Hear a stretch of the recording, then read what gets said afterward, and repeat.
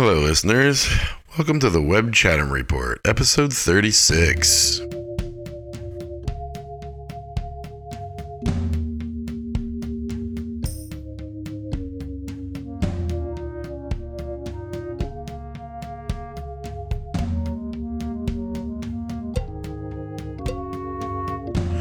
What's going on? How you guys doing?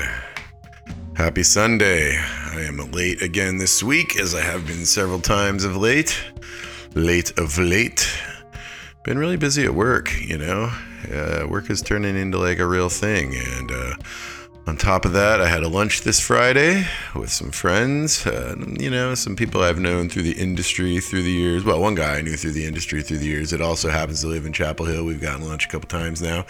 And he wanted to introduce me to another guy who is in the biz, so to speak. So we got a really good lunch at a pizzeria place in Carver called Mercado. I hadn't been to. It's delicious if you live around here. And it's kind of cool. The guy I met this week, he used to be in the accessories business, like iPhone and iPod accessories, and we used to do a lot of work for Griffin Technologies back in the day. And I was like, oh, so do you know this guy that I used to work with at Griffin? And he's like, I do. And it was that was all very interesting.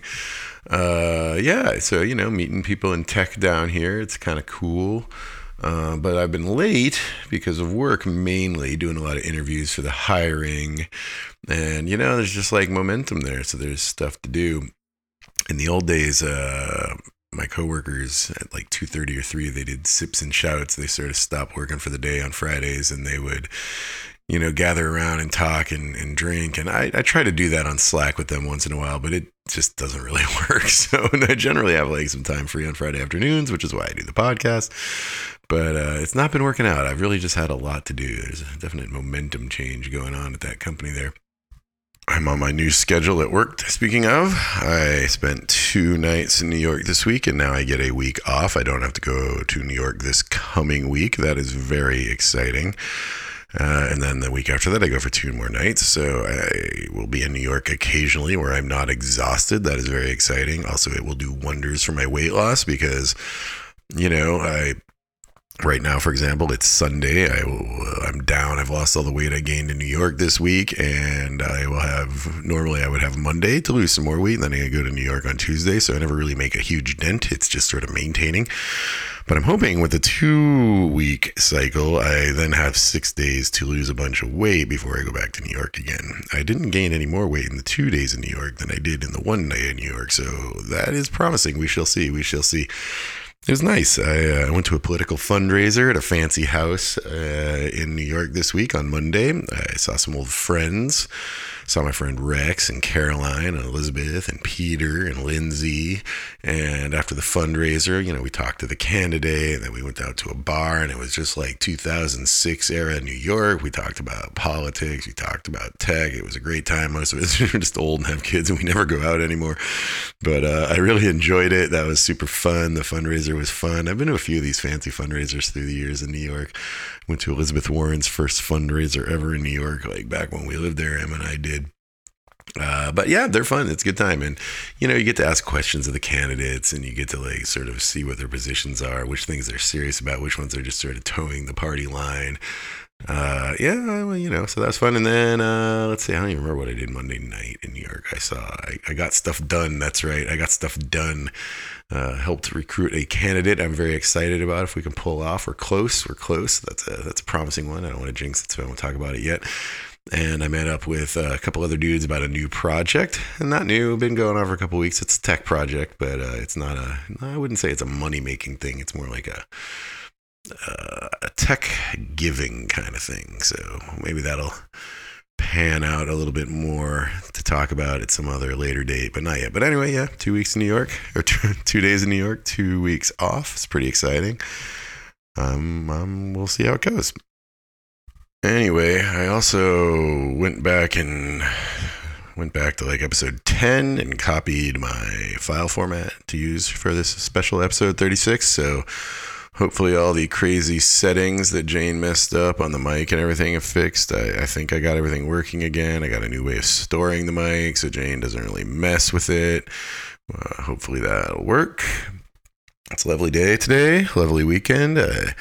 Went and did my errands both days this weekend. We took Jane out and about in the world. She had a great time. I was at the Walmart buying produce, and this guy walked by yesterday. I was wearing my 4AD t-shirt, and I was standing there trying to choose between flat and Italian parsley, and he was like, "Nice shirt."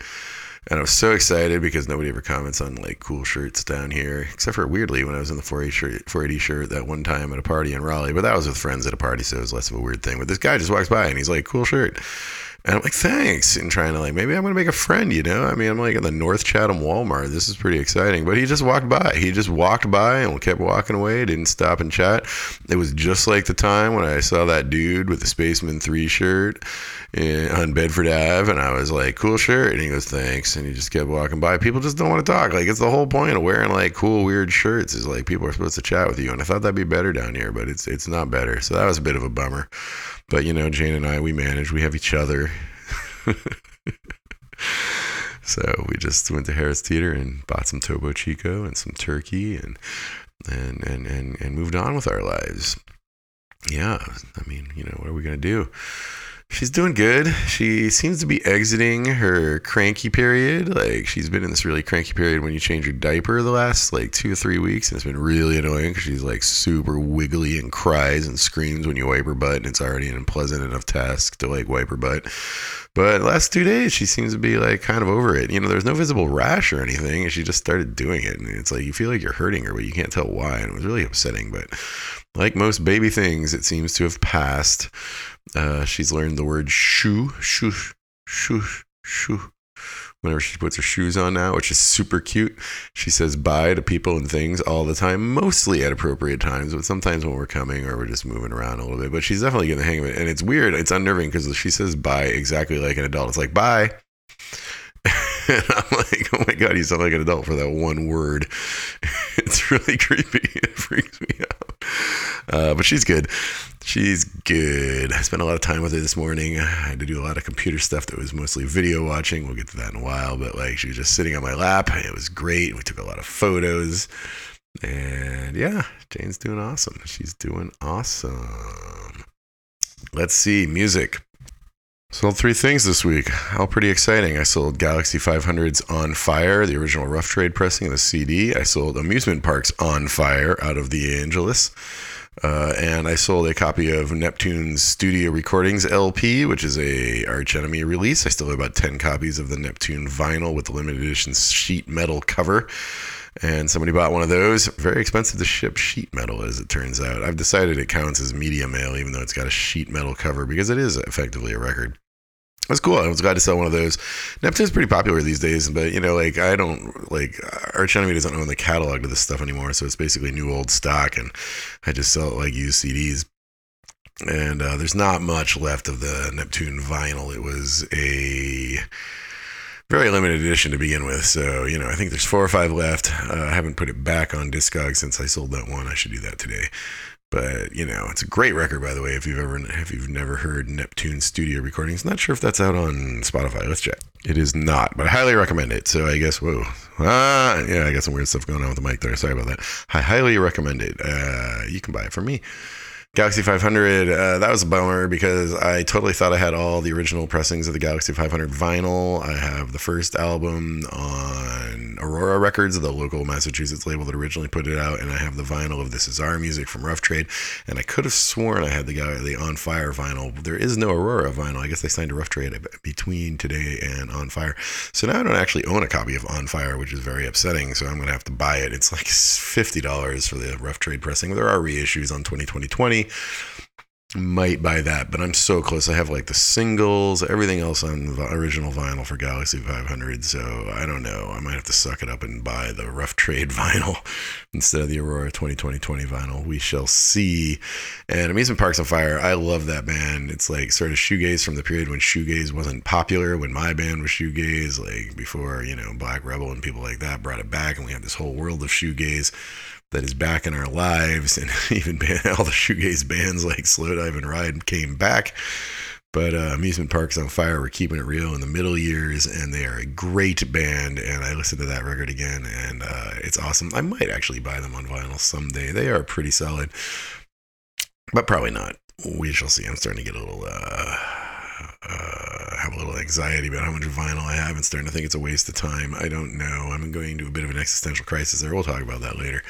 But I seem to have ignored it this week because I bought the Wolfgang Press Queer on vinyl because I sold the CD, and so I bought the limited edition vinyl original 480 pressing that came with a 12-inch. I really liked that period just before Ivo freaked out and ran off to the woods of the desert of New Mexico. A lot of the Wolfgang Press releases and Guernica, their side label releases, are coming out with bonus 12 inches. Dedicated was doing this a lot too, with Spiritualizing the Cranes and things like that. But, it's the whole phenomenon of you buy the vinyl, you get a bonus 12 inch, and it was a way to kind of keep vinyl alive during the CDs were dominant period. And I have a lot of those 480 Guernica and dedicated 12-inch or LPs with 12-inch bonuses. Sometimes a 7-inch, like the Ultra Vivid Scene album came with a bonus 7-inch, something to eat. It took me forever to find that in the pre-eBay days, but I did. Anyway, so I've been listening to Queer by the Wolfgang Press again this week. It's a great record. Mama Told Me Not to Come, Time.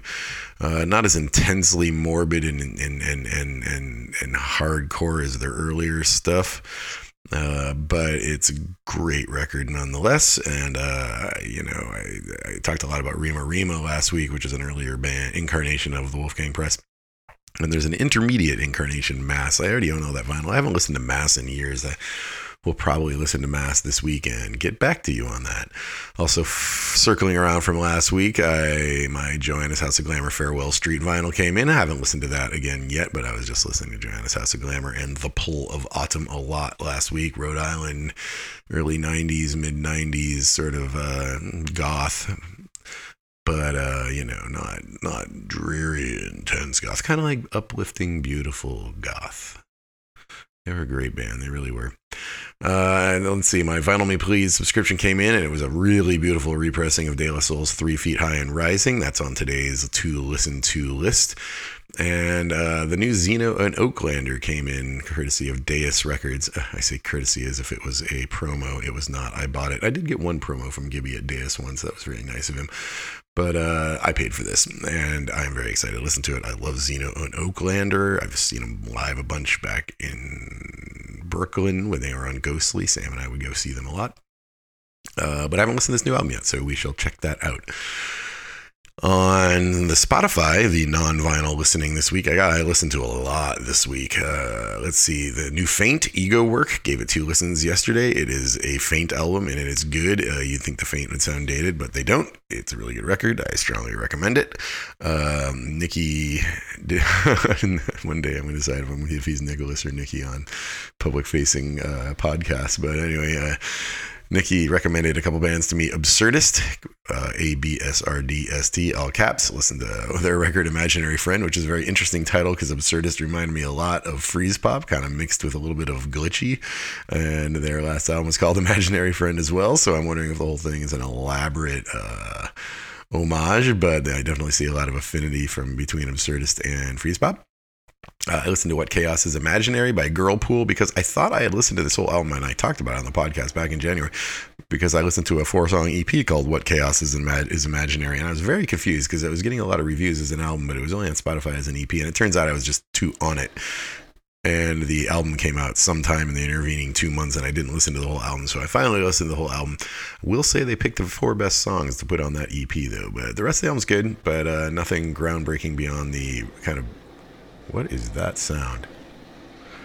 Oh, great. My wife is washing the deck above my head. I didn't know there was a deck above my head. Nope, she's outside. Let's take a look here. Oh, she's dragging a picnic table, the old picnic table that used to be in the back of Secret Clubhouse. And she's dragging it off the concrete into the mulch bed, and I don't know why, but it looks kind of picturesque there, so maybe that's the right thing to do. She's literally setting up the picnic table in the mulch bed out behind my window. Okay, well, we'll check into that later. Then I listened to the new Foals record called Part 1. Everything not saved will be lost. Sorry, I took a little pause there to adjust the mic a little bit more. I know I was clipping there a couple times, and to watch my wife patiently level the picnic table in the mulch bed. She's adjusting the mulch levels on each foot to make it all flat. I don't know what's going on. It's kind of funny.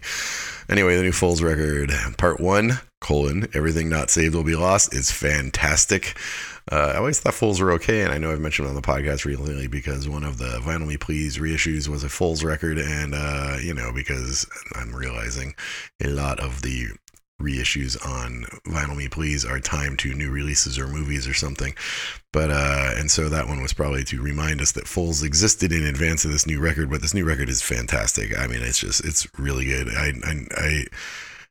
I can't say for sure if it's beyond as good as Foals used to be, or they got a lot better, but this record really did it for me. Really did it for me. It is solid. Kind of reminds me of early Yeasayer meets Mellow No Age. Yeah, we'll go with that. I think a lot about my this band meets this band descriptions of music on this podcast, and how for a lot of people those probably make no sense. But how do you describe music with words? It's tough. Foals, dark, intelligent, white guy brooding music, which is relevant because I listened to a band called Broods that are not brooding, with a new album called Don't Feed the Pop Monster, which was really great. The singles have come on in my starred rotation when I'm driving around, and I love them, but I don't actually remember the whole album, so it deserves a second listen. But it's climbing up my charts, so to speak. And then I listened to another Nicky Digital recommendation, Bertrand Burgaiat, The Sound of Music, 3 S's, 3 M's. And that is a weird, interesting record. Smart person music, intense. That guy is producer rock. Very well crafted, very intricate, very intelligent, very interesting. Then I listened to the new Chaka Khan, Hello Happiness, and it is awesome. It is Chaka Khan, everything you want from her. It is a great record, man. She's keeping the Prince torch alive there. I strongly recommend that if you want some groovy, awesome rock. And then I listened to the Maren Morris record, Girl. Maren Morris is a new country star. People are obsessed with her. From the cover of the record, I thought it was a pop album, but it turns out it's a country album.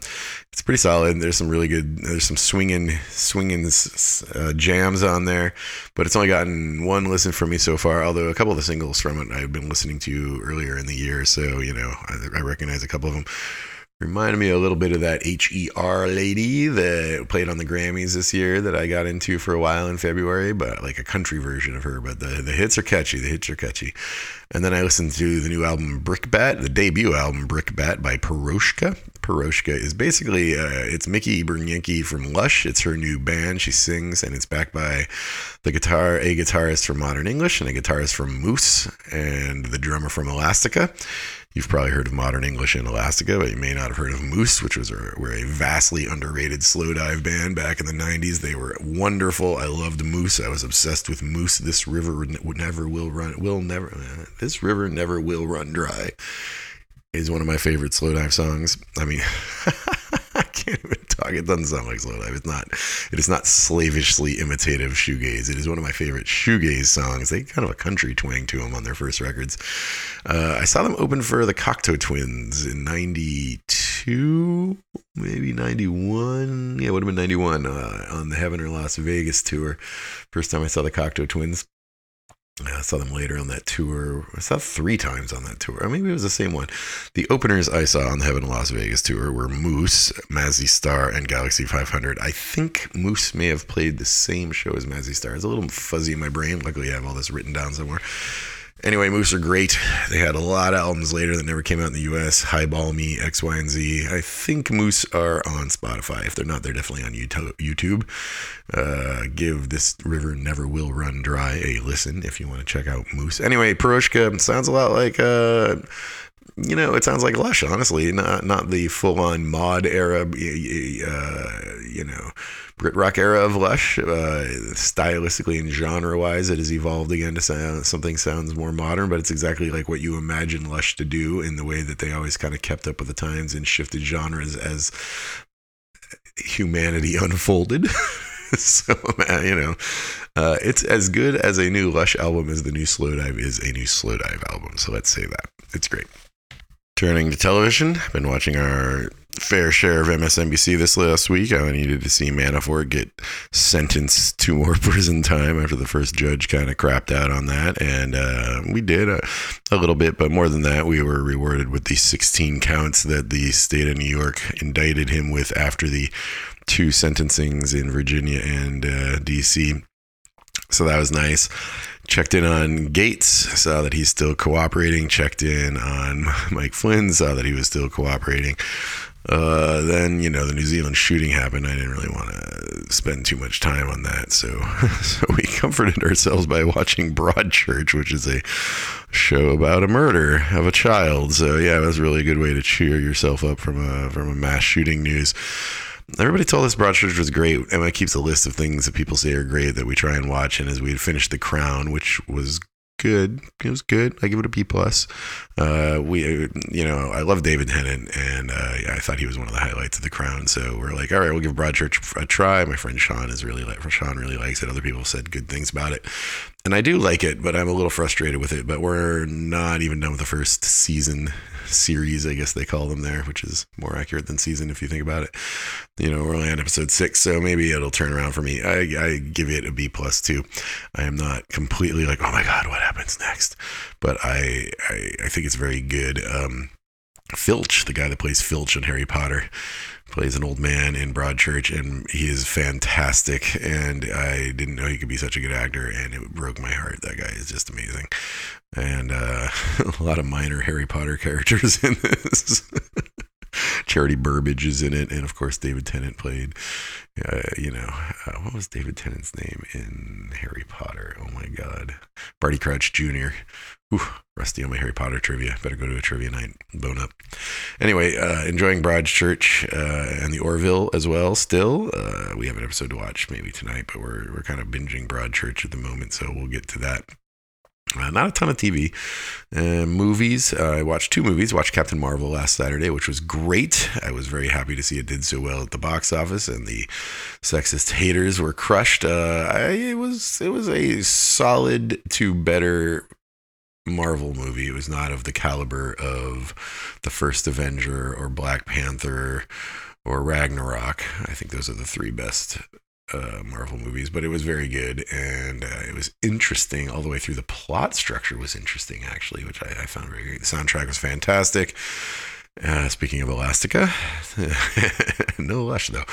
And, as a lover of 90s music, they had the Rid of Me cover from PJ Harvey in there, and then Smashing Pumpkins. Those are just visuals, 9 Inch Nails.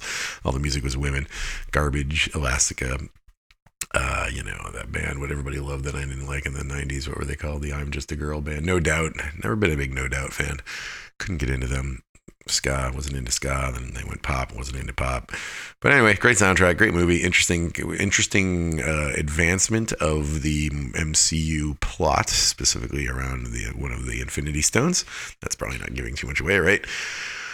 Raises a couple more questions about that, though. But, we got Avengers Endgame coming up very soon.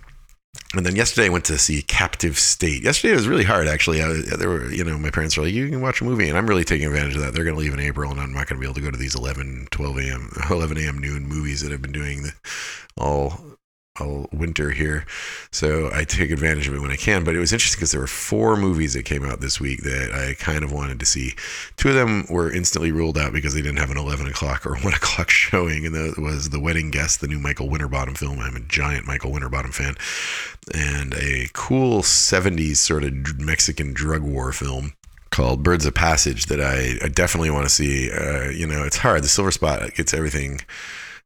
Eventually, almost every good foreign and indie film, but a lot of times they only stay for a week and they don't put them at a showing that I can see. And Birds of Passage and the new Winterbottom film, The Wedding Guest, starring Dev Patel of Lion, are only afternoon films. So I don't know, maybe I'll take a half day off on Thursday or something and go watch one of them. And then the last one I do kind of want to see is Climax, the new Gaspar Noé film. But I talked to my friend Josh Bisbeth, and he's like, "Yeah, that wasn't really my cup of tea." And I'm not like the biggest Gaspar fan, so I made a game time call. At the time, I made the game time call because just purely based on time of showing, because of when my parents come over. They're not coming over till this afternoon because they go to church on Sundays. And I was like, okay, well, I'll watch the earlier one this day, and then I can watch the other one the next day if I want. But I got too much to do this weekend. I really overestimated how much I could do this weekend, so I'm not going to see Climax. If it's around next week, I might go. But of course, Us is coming out. The new Jordan Peele film is coming out next week. So I don't know how I'm going to fit that in. So there are 3 films I might not get to see. I'm a little bit bummed about it. They all look very, very good. Yeah, but Captive State I did go see instead, and it is fantastic. First off, I believe in supporting any new IP sci-fi out there. You may recall I went to see that Keanu Reeves movie. God, nobody even remembers it. I can't even remember the name of it. Replicas. I had to look that up. Anyway, you'll recall I even went to see that. I firmly believe if there's a new IP, non-sequel, non-derivative sci-fi movie that makes it to your theater, you should go see it because it's rare and we want to support that stuff. They're not always great. They're usually, in fact, I find they're like usually pretty good, and then they kind of mess up at the end. I point to you for evidence of this theory. Films like Oblivion, which was great at first and then sort of petered out. Edge of Tomorrow, renamed Live, Die, Repeat, which was great at the beginning and then kind of petered out. And the last film by the Chappie guy, Elysium, also great for quite a while and then kind of petered out. But Captive State delivers to the end. It is a great film. It's almost more like Tinker Tailor Soldier Spy set in sci-fi, which, as many of you know, I've been obsessed with the idea of having a Tinker Tailor Soldier Spy type film in the Star Wars universe, because Kathleen Kennedy has said she could see other genres happening in the Star Wars universe. And if she is looking for an example of that, Captive State is where it's at. That movie is fantastic. Not a super well-known cast. It has, a couple people you might recognize. Vera, what's her name? Farmiga, and John Goodman, but that's it. I didn't really recognize the other people in it. And it's the plot like can confuse you at moments, and it's hard to follow, and they don't really necessarily breadcrumb it all the time. They keep you on your toes, which is great. It really makes you think, and I loved it. Captive State. If it shows up near you, give them your money or watch it on video later or something. Anyway, it's recommended. Turning to books, I finished a couple books this week. Oh my god, I didn't even write one down. Okay, so I finished On Freedom, the Cass Sunstein book. I think I mentioned this last week. I was almost done with it. Didn't really add a lot more. It's sort of an expansion, explanation of Nudge into philosophical territory. We talked about that. Short and solid, not a lot more in the last 30 or so pages before last week. Then I read A Wizard of Earthsea by Ursula K. Le Guin. I feel like I read this when I was young. I feel like I was really obsessed with Earthsea books when I was young, but upon rereading it, I didn't remember anything about it. But it was still very, very good. Substantially better than the Wrinkle in Time books, if you ask me. I don't know. I really enjoyed it. I liked it. Sort of, symbolism was a little, it wasn't overtly Christian symbolism like the Wrinkle in Time books. It was, come on, man. It's Saturday. Do I really need to add the do not disturb on my computer on a Saturday? I guess I do. Anyway, really, really liked it. Then I read Talking to My Daughter About the Economy, or How Capitalism Works and Why It Fails by Yanis Varoufakis, who at one point was the finance minister of Greece during the giant Greek default talks with the EU and Germany. I don't know if you followed that stuff. It was a major financial story a couple years back. He was also at one point the chief economist of Steam. Valve, the company that owns Steam, doing economic PhD research onto the virtual currencies in their worlds, which is pretty fascinating. PhD economist, taught for a long time at the University of Texas. He is now also started his own political party, and as well as an umbrella political organization for progressive political parties around the world. He's partnered here in America with Bernie Sanders on an organization. I am not a giant Bernie bro, but I got no problems with his policies, and I read this book because I'm always looking for economists, especially like well-credentialed economists that are ready to break out of the mold and explain why all this stuff is garbage that we're experiencing. And Yanis Varoufakis seems to be one of the furthest along. Also, I have a daughter, and I've had in the back of my head for a long time about economics children's books for her. I don't know if I've mentioned this on the podcast, but I'm obsessed with the idea of making children's books out of things like Irving Fisher's The Money Illusion and stuff like that. So I wanted, clearly I'm onto something, because this famous economist has made a book called Talking to My Daughter About the Economy, and it was good. It gets goes a little wobbly in the later section, if you ask me. Varoufakis is probably more overtly socialist than I am, which I view as simultaneously more and less radical as the things I think in my head, but I haven't really enunciated, because I'm looking for smart people that agree with me, and I haven't really always found them. I think we all know that feeling. Anyway, it is a great book. It's essentially a great primer on, I don't think there's ever going to be a day in my life where I don't say that word both ways every time I could be the president of the United States sitting in the Oval Office giving a major speech, and if it had the word primer in it, I would say primer instead of one or the other. Anyway, if you feel like a little rusty on macroeconomics and the way the world works from a capitalistic point of view, that is a great quick read. It's only about 200 pages. You don't have to be a daughter. You don't have to be a youngster to read it. It is, I know a lot of friends that are always like, I'm a little confused about economics in general, and that's a great place to start. It is a great sort of start here with economics kind of book. And then I picked up Suckdog, a Ruckus by Lisa Carver. If you... Where do I start with Lisa and Suckdog? Lisa's an old friend of mine, but not as old as the period where she was in a fairly well-known / notorious noise punk avant-garde feminist band called Suckdog in the late 80s and early 90s. And she is now a very prolific writer. This is her 12th book. She's working on her 13th. I own several of them because we have been friends since the mid-90s. And careful listeners may have noticed that she is also the person that edited my Star Trek book for me. And anyway, she had a zine when I first discovered her back in the early 90s. It's actually interesting. I discovered her because I used to read the zine out of LA called Ben is Dead, and Ben is Dead wrote a very long review about a Suckdog show, but I was reading back issues of Ben is Dead, and Suckdog wasn't around anymore, although they played in Boston a lot. But I think there was probably 1 or 2 shows that overlapped right when I first got to Boston, but I was definitely not avant-garde or hardcore enough to know about a Suckdog show in 1991. So I missed the Suckdog period, and then she had a brief band with Bill Callahan, who she was dating, Bill Callahan of Smog, that was called Roller Derby, but that band kind of just sort of petered out, but it became her zine. So I knew her from the zine era. She had a zine called Roller Derby in the zine days, and I would read Roller Derby all the time. And then I met her at a party, and a friend of mine started dating her, and then they got married, one of my best friends at the time, and then we stayed friends forever. They got divorced. They got married again a couple of years ago. I shot the wedding.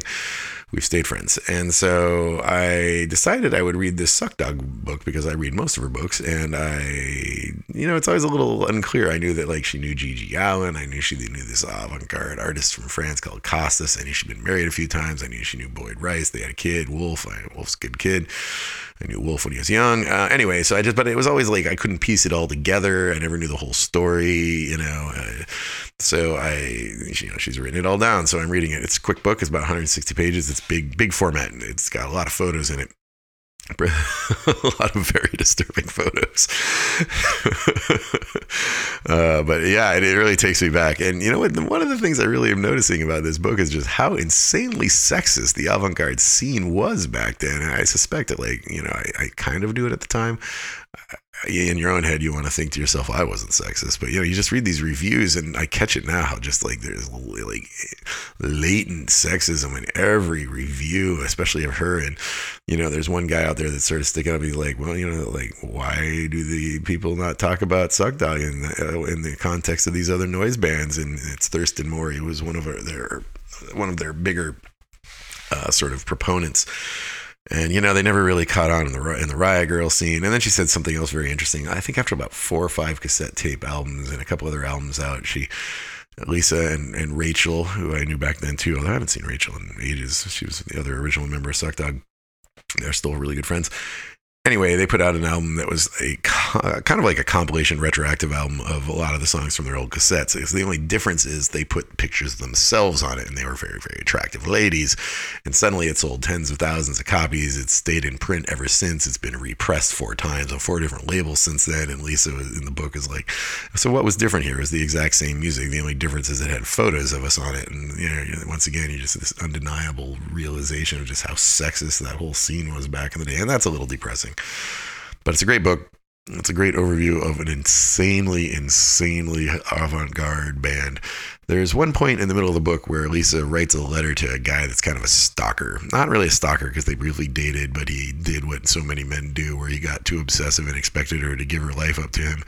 And it's the only time where she really broke character. And she writes this guy a letter, and it's reprinted in the book that's her explaining her art and how she does her art and why she does her art, because she never would break character back in the day, right? As this whole unified performance between the music and the opera. She would write operas and they would perform them as shows, and, you know, and she would do this on the interviews. Interviews are another avenue of performance. Very, you know, kind of like Lady Gaga on Bad Brown Acid, essentially, like 20 years earlier, right? That's basically what Suckdog is. But this letter in the middle of the book is just fantastic, because it's like almost like Lisa's sort of manifesto of art that I've never really gotten out of her, even as I've read many of her books since then. And it's great. It's great. I'm not quite done with it. We'll finish it up tonight, probably, maybe tomorrow night. I think I got about another 70 pages. They're big pages though, you know what I mean? And yeah, so that's what I'm reading now. And after this, I think I'm done with I had a big pile of short books. I said last week I was done with the short books, but I found 4 more short books to read. And I'm way ahead on the books per week now, so I can dive into a long book. And I'm going to read Naomi Klein's This Changes Everything. And that's my next book. So I'll probably be talking about that for several weeks, I would imagine. So you've got the short hits, and now we're going back into a deep dive. All right, turn into tech. Do this on Sunday. I don't have any time constraints. I just ramble on forever. Although I guess last week I kept it kind of short for you guys. Tech. So work is intense, man. It is totally crazy. I know I've been saying this for a couple of weeks now, that like there's a palpable change in the momentum. We've made many hires. I think I'm closing in on 2 more hires this week. So that's been intense. And, you know, I've been involved in several of these hires. I've done a ton of phone screens lately. That's taken up a lot of time. Getting each department in the company sort of deep enough bench that the department itself could do a lot of the phone screens from here on out. Tech has got this deep enough bench, but, you know, the other departments haven't historically had it. So somebody's got to do the like hard labor of 20, 30 phone screens, and those guys are busy, you know? So I've been doing a lot of that labor. And we've got some hires, we've got some offers out, and a little bit close on 1 or 2. I'm going to try and lock one down tomorrow. So that's been taking up a lot of time. And then also I've just been doing a lot of hiring of outside services, which, you know, like I got to find the different companies to pitch, and then I got to like get their proposals. And I must, you know, as you know, since I ran an agency for 10, 12 years, I'm a stickler for proposals. So I read in detail all their like SOWs, and I find changes in them that nobody's ever suggested. And I tell them to change things like your expense policy is in conflict, or this here doesn't work with this. These 2 parts of your liability policy are in conflict. I'm just finding all these. I'm just like the dick client that I hated back in the day. But, you know, it's got to be done. And I've been around long enough to know that you got to dot your I's and cross your T's when it comes to the legal stuff in your business. I used to be very slack about it, and I've learned those lessons the hard way. So anyway, I mean, I've hired like I hired this company called Media Link that you may have heard of. It's sort of like a movers and shakers intro kind of company in the ad world. They're prominently featured in Ken Oletta's last book about advertising. That was called Frenemies. I was really worried that it was going to be in conflict or competition with Which Half Is Wasted, so I freaked out and I bought it and I read it all in a day, and it wasn't. It was really about the personalities and sort of the personal side of the ad ecosystem these days, and Media Link featured very prominently in that book. And, you know, they've pitched me since the Barbarian days to work with them. They pitched me at the Barbarian Group. They pitched me at Tumblr. I've just always avoided them, but I figured it was kind of exactly right for Timehop, because we've entered a product, you know, developed a product in a totally different space. Timehop's, all its contacts are in the consumer media space, and now we're really an ad tech company, and nobody there has ever really worked in ad tech, so we really need Sherpas. So I hired this Media Link company. We got a big kickoff this week. I hired auditors. So, you know, I got my start at Ernst & Young, but I haven't like dealt with audit in 25 or 30 years. So I hired some auditors and, you know, managed an RFP process on that, and got pitches from multiple auditors, and went with a company. Not doing a kickoff with the auditors till after tax season though, but you know, I got all the SOW and everything done with the auditors.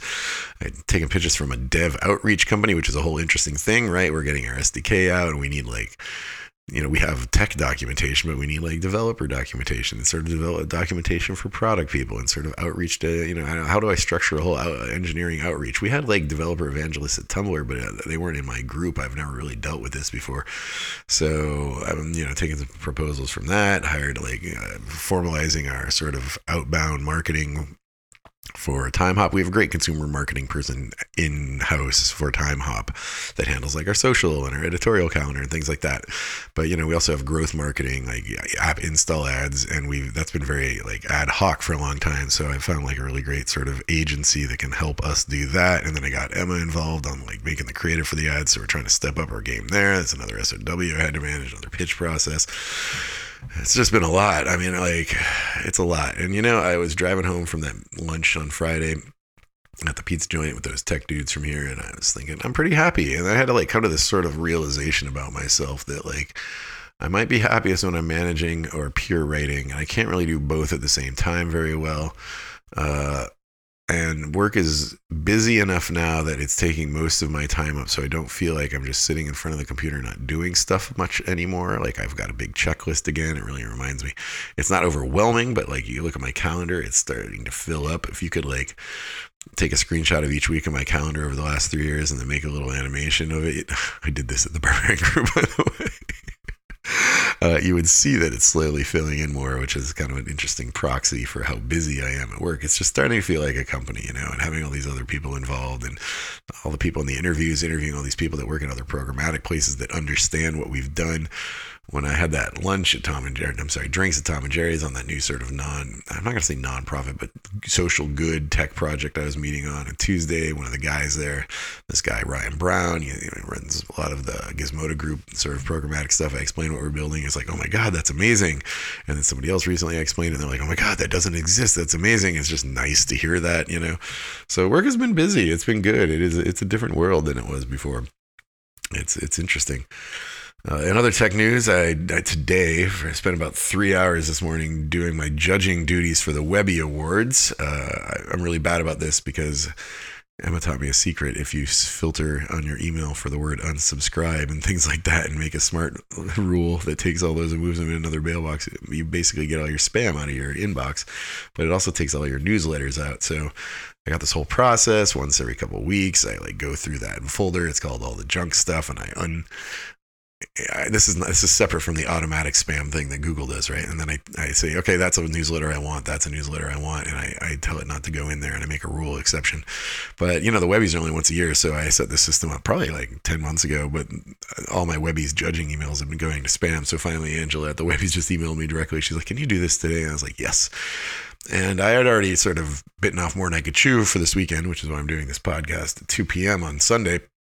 But I owe it to them, and I love those guys, and I you sign up for it, you got to do it, right? So I spent from about 9:30 this morning after I fed Jane to about noon when Emma got up, judging stuff for the Webbies. And it's actually really awesome because it's like a lot of VR and a lot of like video, for one thing, they all make video case studies now. So you don't have to click around on sites and learn a new UI for everything you judge. That was the thing I really hated back in the day because it was like constant cognitive dissonance.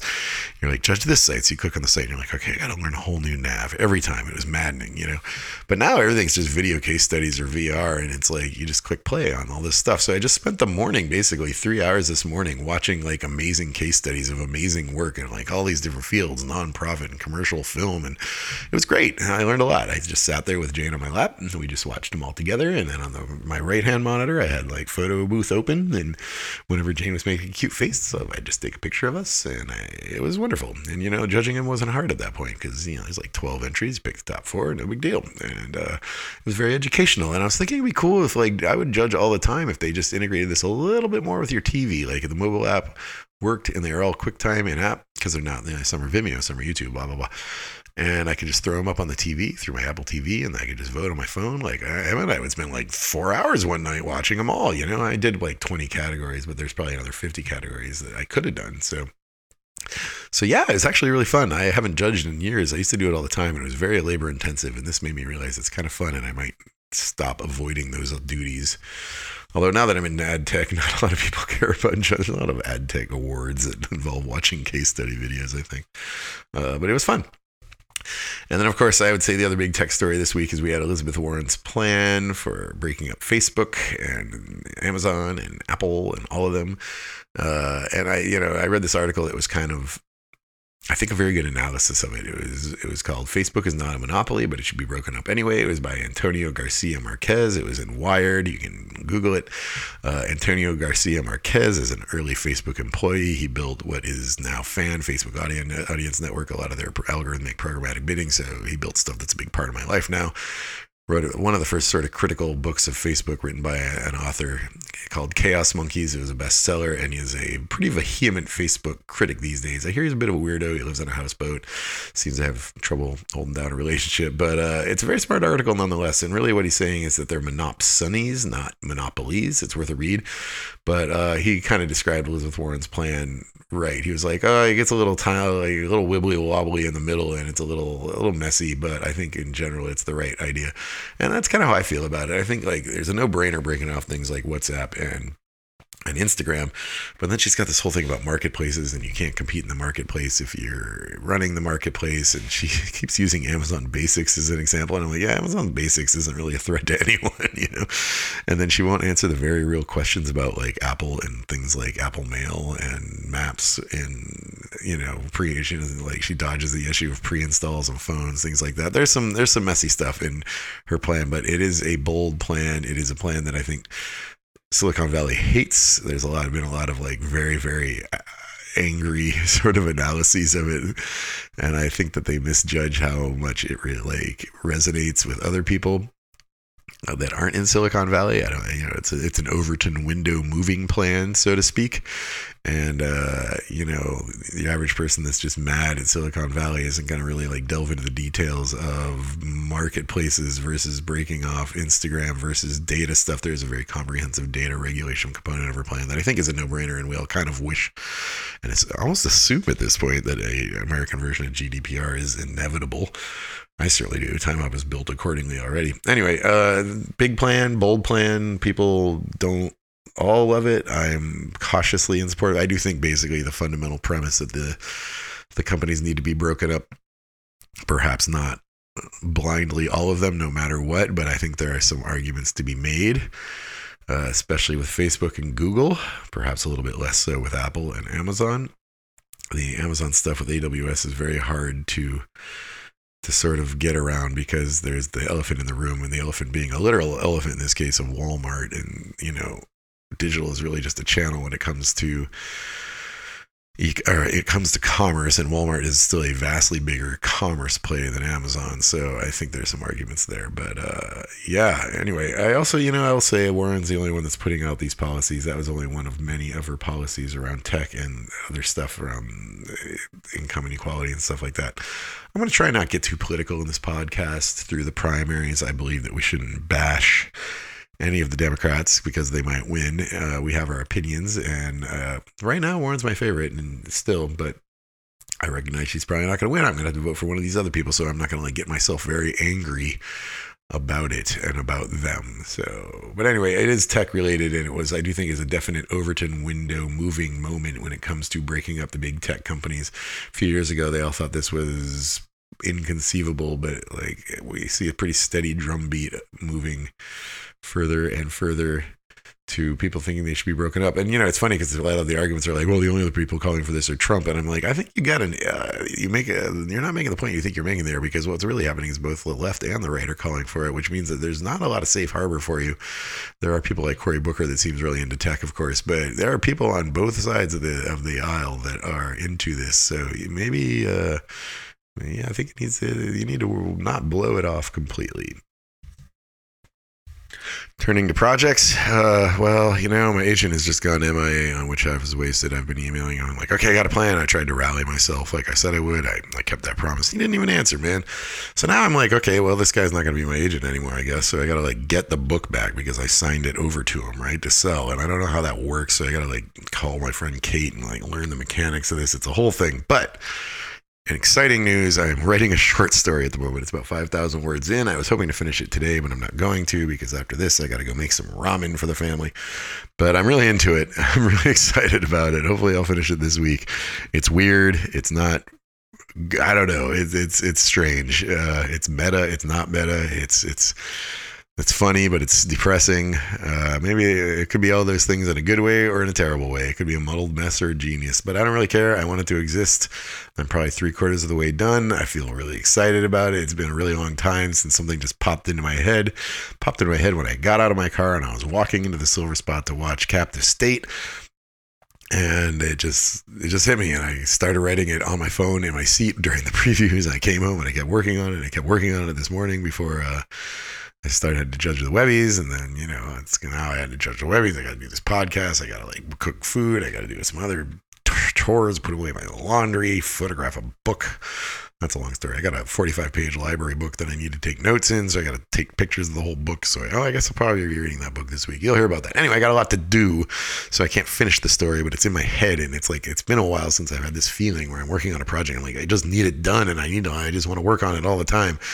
And it's makes you manic, and it's a little anxiety inducing, but it's also nice, and it's nice that it's back, and it's nice that it's happening again. And I've been a little down on projects the last couple of weeks, so that is exciting. That is exciting.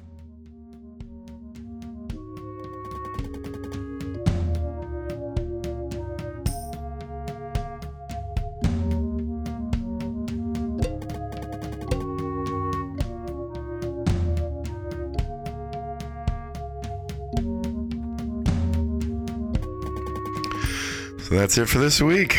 These old EQ settings are pretty good from episode 10, I think. A little clipping on the mic, but I think we got that fixed. A new way to store it so Jane won't bother it. So I hope that it's fixed. Thank you guys for listening. Hope you're having a lovely week. Hope your weather's as nice as mine, but I suppose it might not be if you're getting a bomb cyclone right now. But hang in there. Take care. I'll talk to you next week.